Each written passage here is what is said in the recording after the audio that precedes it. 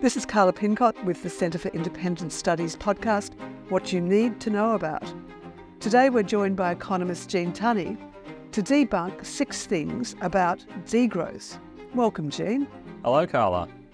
So economists have always outlined the benefits and the need for growth, but there's been an increasing call from some quarters for degrowth, a planned reduction in economic production and consumption.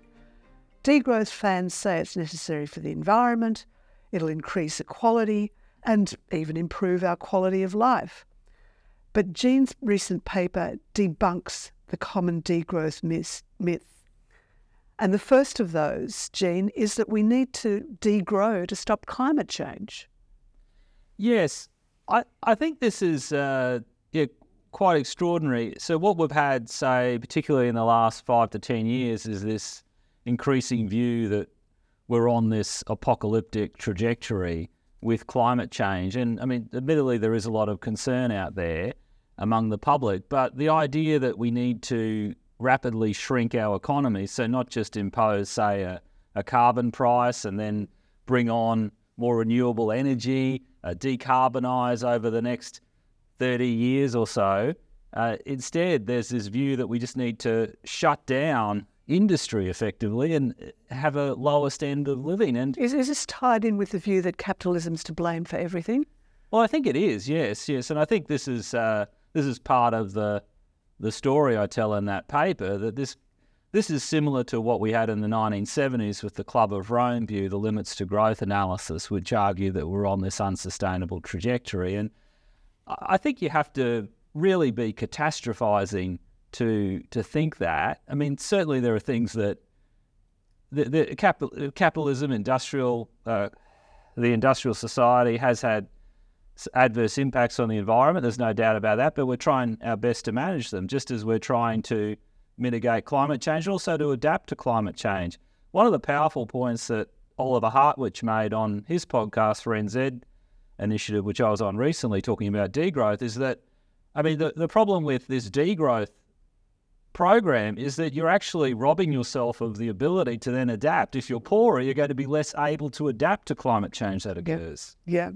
And of course, closely allied with the climate change myth is the claim that we need to degrow to stop resource depletion and environmental degradation and biodiversity loss. Yeah.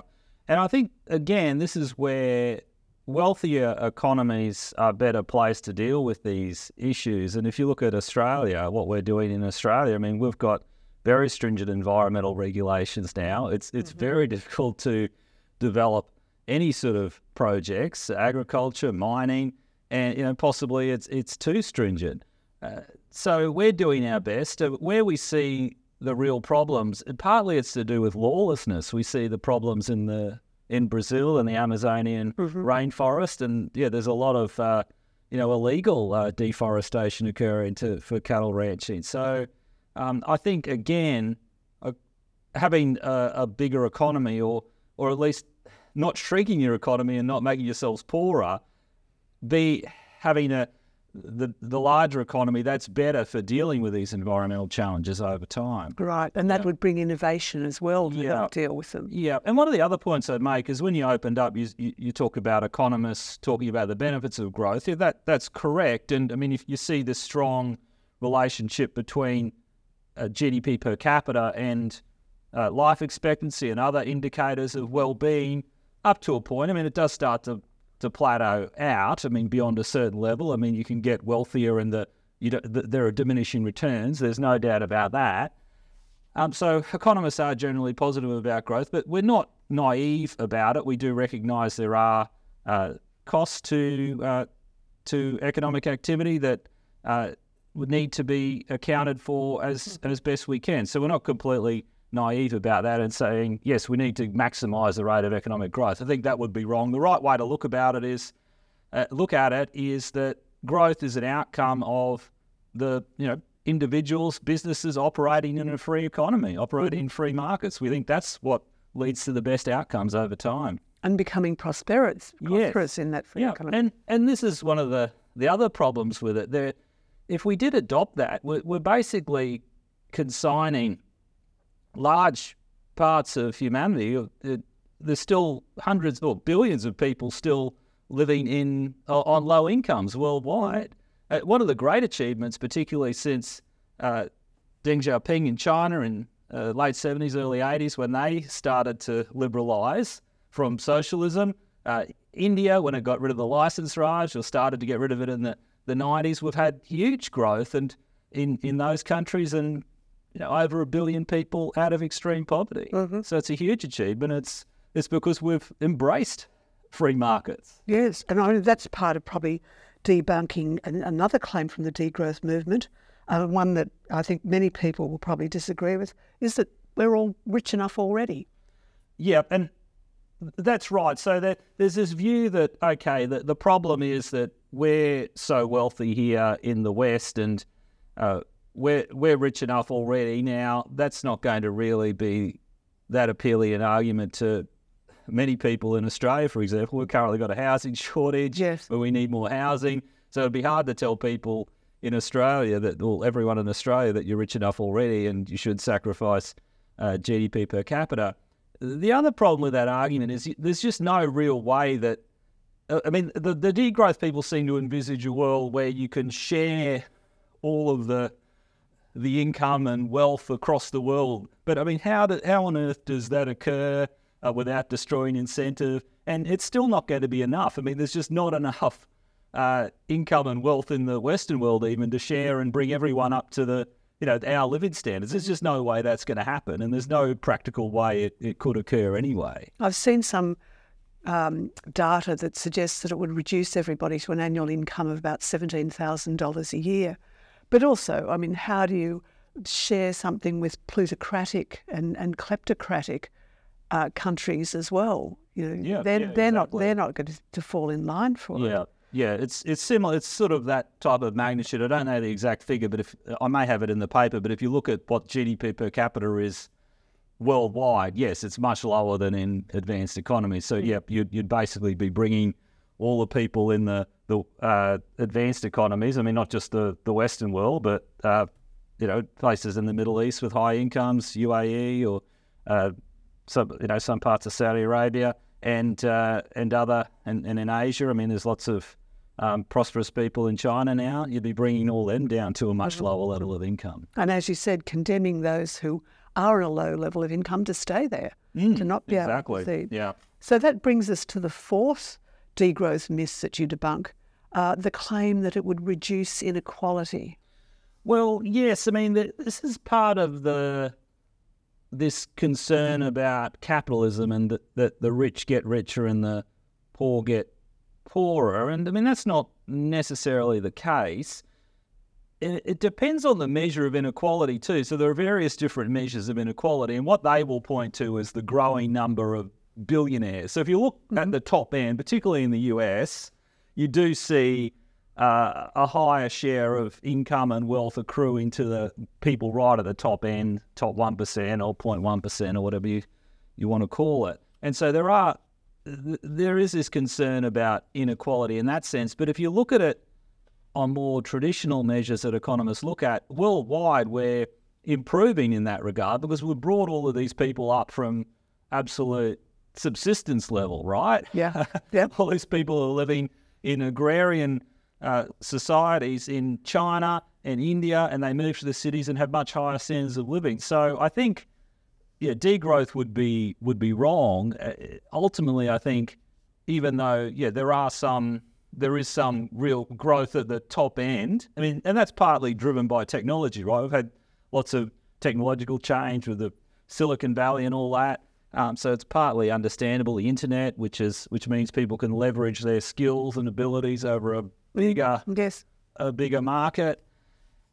But I think degrowth is really the wrong way to go about it. And I don't think there's any reason to think that degrowth is a solution to that. And again, it's just bringing everyone down to the same level of misery. I mean, I guess maybe that's not really a good way to solve inequality, is it? No, and it does sound like, and the fifth of those myths, it does sound like it would actually cause what they warn against, because they say that we need to degrow to avoid economic and social collapse. But from the sound of it, degrowth would actually introduce that economic and social collapse. Well, I think they're implying that. That's correct.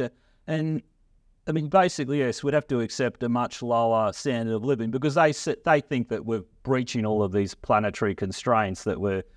And if you look at that limits to growth analysis, the Meadows and Forrester analysis, they've got these simulation results whereby we're going to hit peak levels of industrial output and population in the next several decades or so, and then we're going to start declining after that. And so these people are, they look at the data and they seriously think that's going to occur. And I mean, I'm very skeptical of that, and I think we probably should be, given that.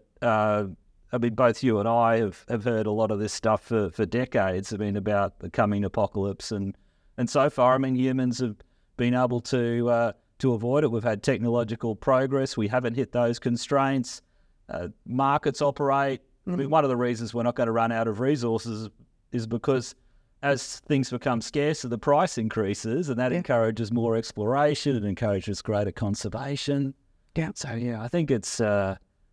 I'm very skeptical of this whole degrowth thing, and effectively what they're implying to bring about the degrowth, you'd need to have some sort of really authoritarian government, and we know, and people aren't going to put up with that. I mean, we saw just the limits of authoritarianism during the COVID period. I mean, governments imposed restrictions for various because they were worried about public health, but there was a limit to what they could do before people really started pushing back. There was a limit to what people would put up with. Yes, exactly. And that would be one of the downsides if we did degrow.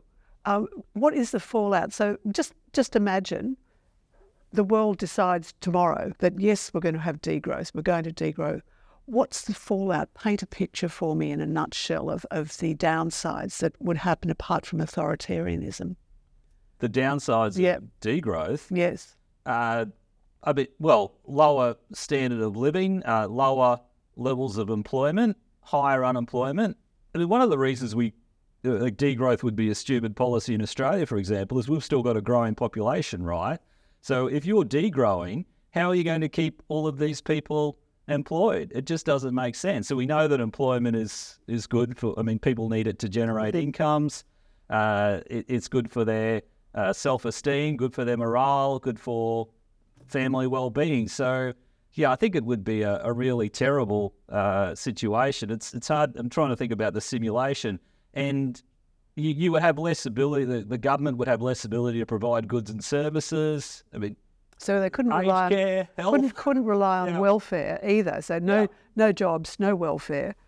No, it does sound like a desolate, dystopian future. Well, yes, I guess to steelman their argument, there is this belief in, what do they call it, fully luxury automated communism or something. I think that's what they call it, isn't it? There's this view that we should just accept the fruits of technological progress, and we don't need to work as hard, and we can meet the basic standard of living. We can subsist without having this rat race society. So I think there's that type of view. I don't think it's very realistic. No. Well, we could all go back and live in caves and unwind human civilization for the past, however many millennia.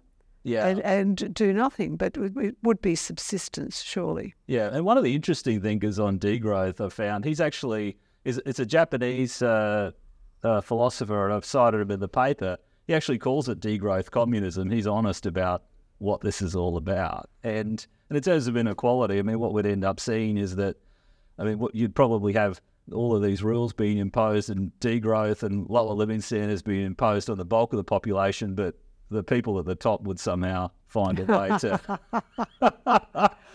still have their own stores. And we've seen that in all the communist countries, haven't we? Jean, thank you very much. It's a very dire picture that if the degrowth proponents do win out. And for the reasons we were talking about, I just can't see them winning out. I just don't think there's any political appeal to their argument. I'm hopeful in that regard. I hope you're right. Thanks again. Cheers, Karla.